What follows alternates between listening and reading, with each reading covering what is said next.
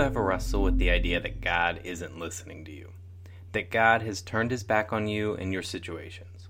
Do you ever feel disheartened and overwhelmed by what is happening around you? Well, the Bible is full of examples of people struggling with the push and pull of trusting God while living in a fallen world. It's full of psalms that talk about being overwhelmed by what's going on around you, wrestling with God's responsiveness to you, and pleading with God to answer you. Then arriving in a place of trust in God's unfailing promises through all situations. Psalm 13, titled A Plea for Deliverance, is a psalm of David. How long, Lord, will you forget me forever? How long will you hide your face from me? How long will I store up anxious concerns within me, agony in my mind every day? How long will my enemies dominate me? Consider me and answer, Lord my God. Restore brightness to my eyes, otherwise I will sleep in death. My enemy will say, I have triumphed over him, and my foes will rejoice because I am shaken. But I have trusted in your faithful love. My heart will rejoice in your deliverance. I will sing to the Lord, because he has treated me generously. Christian Standard Bible Translation.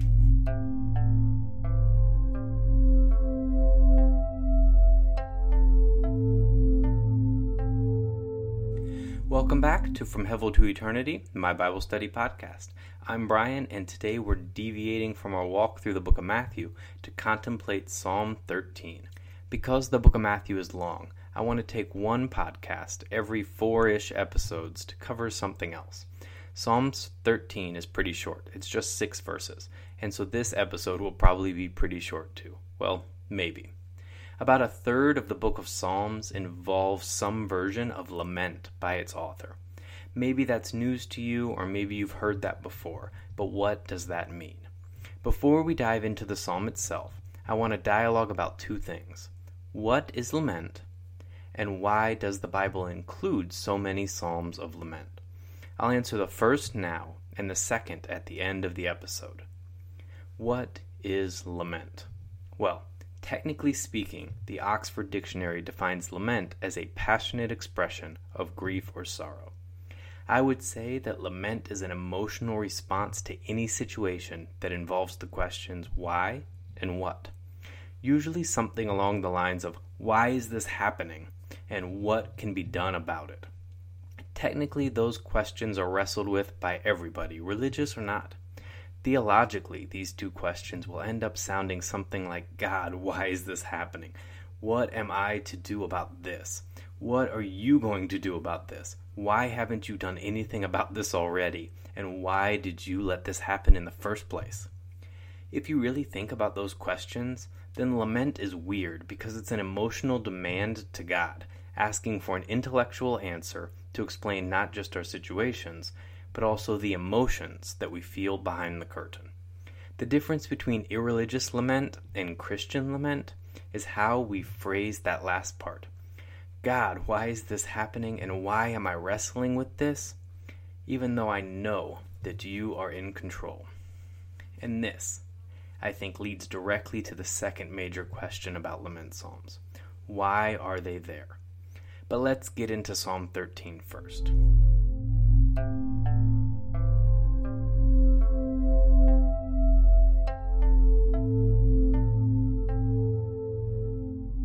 So Psalm 13 is actually part of a group of lament psalms. So if you want to look at this psalm in its full context within the Psalter, then I turn to Thomas Schreiner when he notes, the wicked strut along proudly in Psalm 12.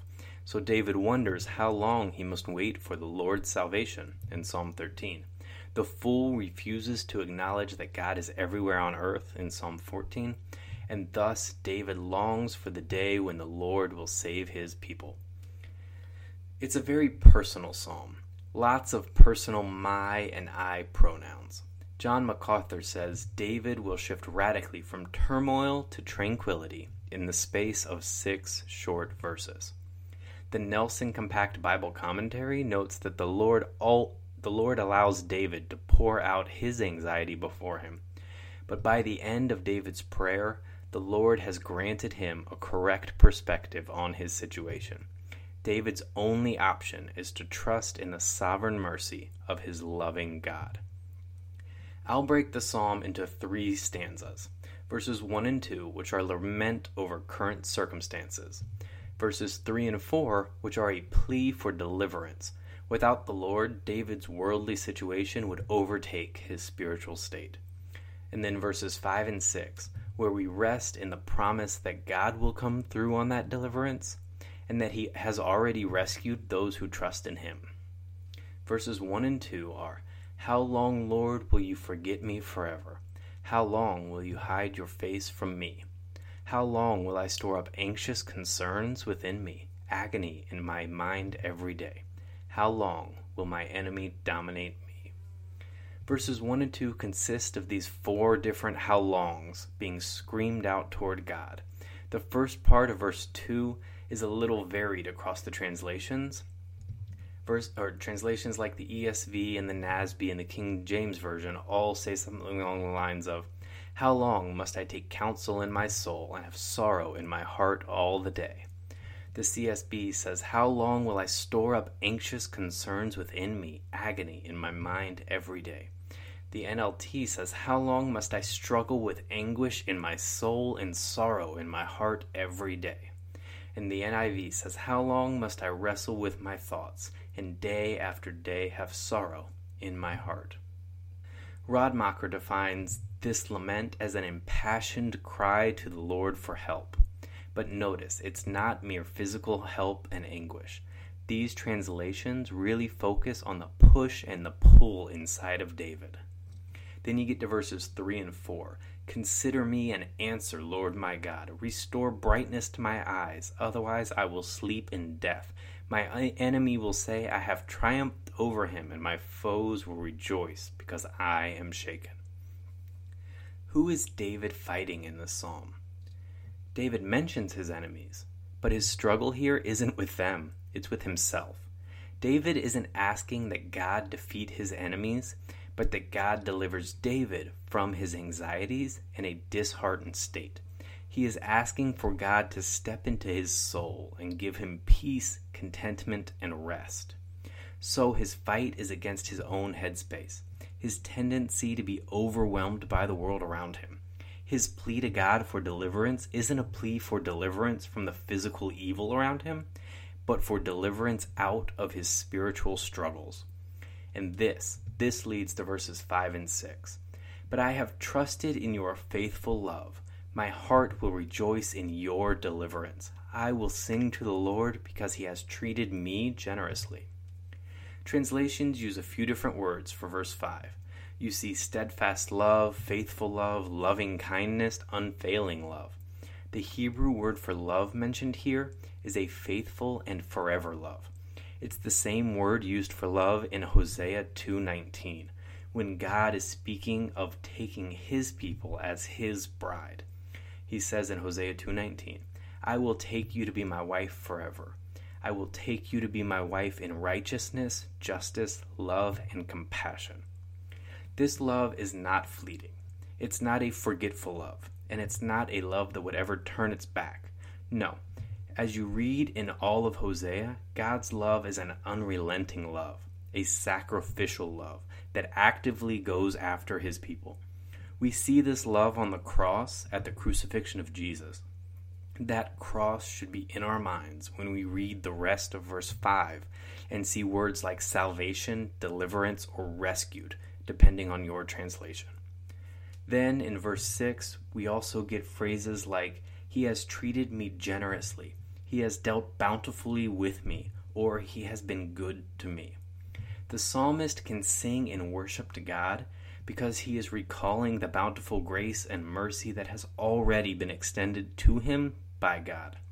Notice that the psalm doesn't give any indication that something changed about David's external situation. The only thing that has transformed during these 6 verses was inside David, his heart and his headspace.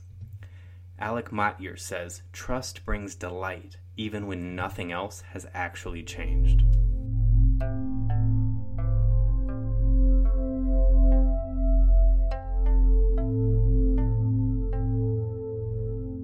So, circling back round to the question, why does the Bible include so many psalms of lament? They are amazing examples of how to pray through our own real-world emotions in a biblically centered way. We should bring all of our emotions, our questions, and our discontents before God. But these lament psalms show that the goal of our lament should be to come back to a place of trust. And trust is based on remembrance. As a Christian, you can trust that God will deliver us through worldly situations because you can remember that God has already delivered you from the world. By repenting, turning toward and trusting in Jesus for salvation, you have been rescued from this world. We still live in this broken, fallen world right now. But by looking back on what Jesus has done for us already, we can look forward to the promise of what is yet to come. Revelation 21 says, "Then I heard a loud voice from the throne. Look, God's dwelling is with humanity, and he will live with them. They will be his peoples, and God himself will be with them and will be their God. He will wipe away every tear from their eyes. Death will be no more. Grief, crying, and pain will be no more, because the previous things have passed away." We can trust that while we might be filled with grief and sorrow and emotional turmoil about the situation surrounding us right now, there will be a time when we will have none of that. There will be a time when we will no longer lament the why and the what, but only worship the who behind it all. Our eyes will see the glory of the Lord shine before us like a lamp, and the nations will walk in the light of the Lamb. If you're struggling with control, or can't see God's sovereignty over a situation, or are wrestling with what and the why of your circumstances, know that you are not the only one. The biggest names in the Bible are pulled in these same directions.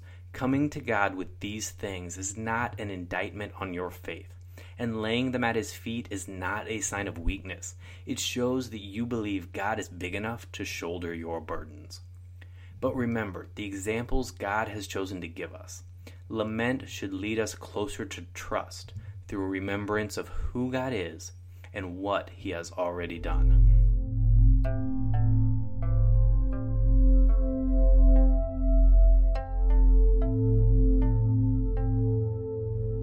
People often ask me, what are good passages in the Bible about anxiety and trust?